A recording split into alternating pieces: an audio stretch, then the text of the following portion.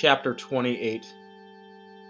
Fontaine kicked open the flimsy front door and stepped back inside, pulling out the keys and dangling them from his finger. "Where did you get those?" Ellis asked, glancing over his shoulder. "Long story," Fontaine said, tossing him the keyring and pulling out his gun. Ellis caught them mid-air and looked them over. They were the right keys, the same brand and size as all the padlocks. The same number, too. They were even paired by color. One was silver, the second was bronze, and the last one was just dull steel. "The guy I picked up had them on him," Fontaine said. "He claims to not know shit, but he had a bag from this place with him, too." "What was in the bag?" Ellis asked, sticking the first key into the lock. It fit. "Nothing, just a blank book," Fontaine said. "Weird," Ellis remarked, pulling open the padlock and dropping it on the floor. He crouched and unlocked the second, then stood and reached above his head, grabbing the last lock and sliding the key in place. "Did he have anything else?" Ellis asked, pausing a moment. "No," Fontaine replied. "Just some crazy stories. I have a hunch he might have been with Wendy at some point. He went on about some expensive girl he lost. I was only half listening, but it fit her description pretty well, I'd say."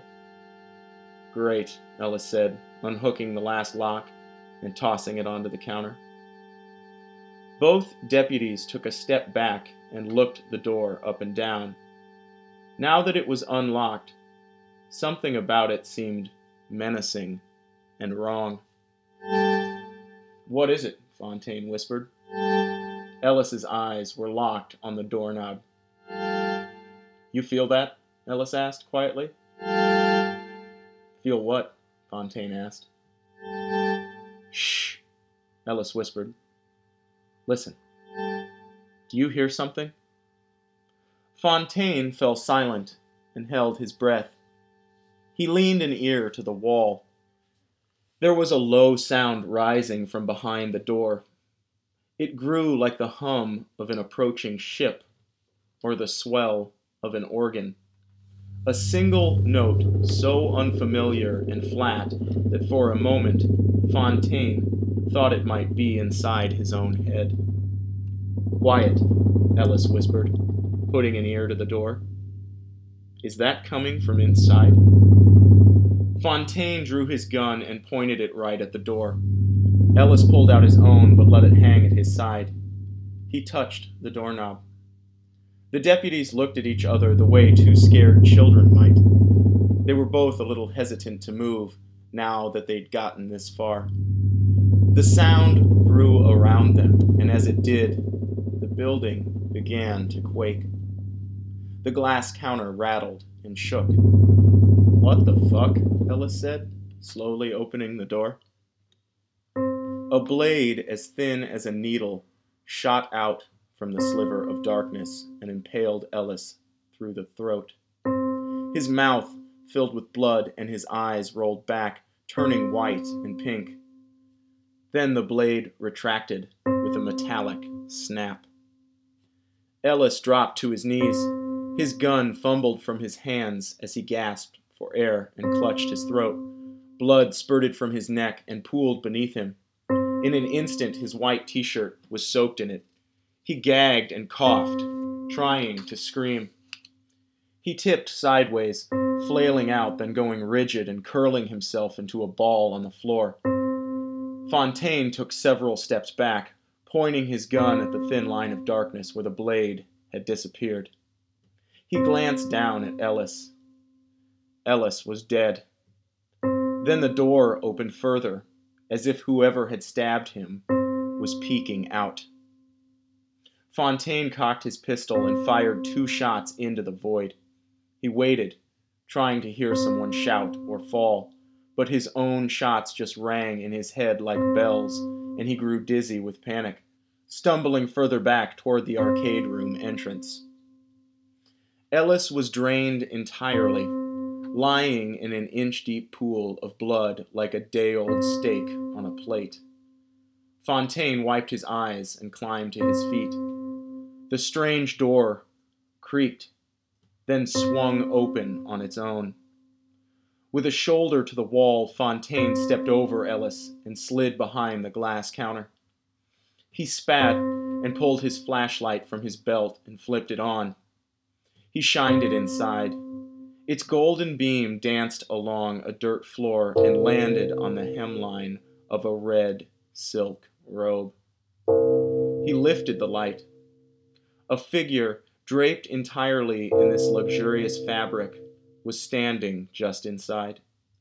But its face was hidden beneath a long hood. The thing didn't move, and Fontaine couldn't see its hands. The deputy stumbled forward. He lifted the flashlight, shining it right into what he thought were the thing's eyes.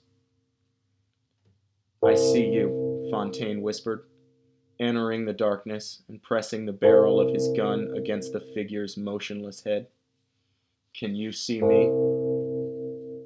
White, hot pain shot through Fontaine's insides like a molten poker skewered through his guts. He fired his weapon into the robe, but the bullet brought it tumbling to the floor where it fell in a folded heap. It'd just been an empty robe hanging from a nail. Fontaine's mouth filled with warmth. He clutched his side, feeling the blade's entrance point beneath his ribs. It stabbed clean through him. Its pointed end stuck out his other side. His skin went ice cold, and his eyes ached. He dropped his gun and flashlight and grabbed at the blade, turning to stare through the darkness at what had stabbed him. In one swift, twisting motion, Fontaine pulled the blade out of himself. It was long and rounded, just like a needle, with a hollowed tip. He stood and staggered forward, hunched with his arms wrapped around himself, spitting up and coughing. His legs went weak. The floor descended like an eroded valley. He drug his heels, fighting to stay upright as the ground steepened. Something was following him. He could hear its steps sinking and sucking into the mud behind him. But it was too dark to see anything. Fontaine's mind wandered, forgetting where he'd come from and what had brought him here. Ahead was a rise of dirt circling a giant hole of burning red smoke. Beside this, lying upright, was the sheriff's hat. How it'd come to land so perfectly, Fontaine did not reason with. He only looked at it, knowing this was the end they had all reached. He fell to his knees and began to climb, his fingers burrowing into the dirt like worms as he pulled himself up to the smoldering chasm and peered into its depths.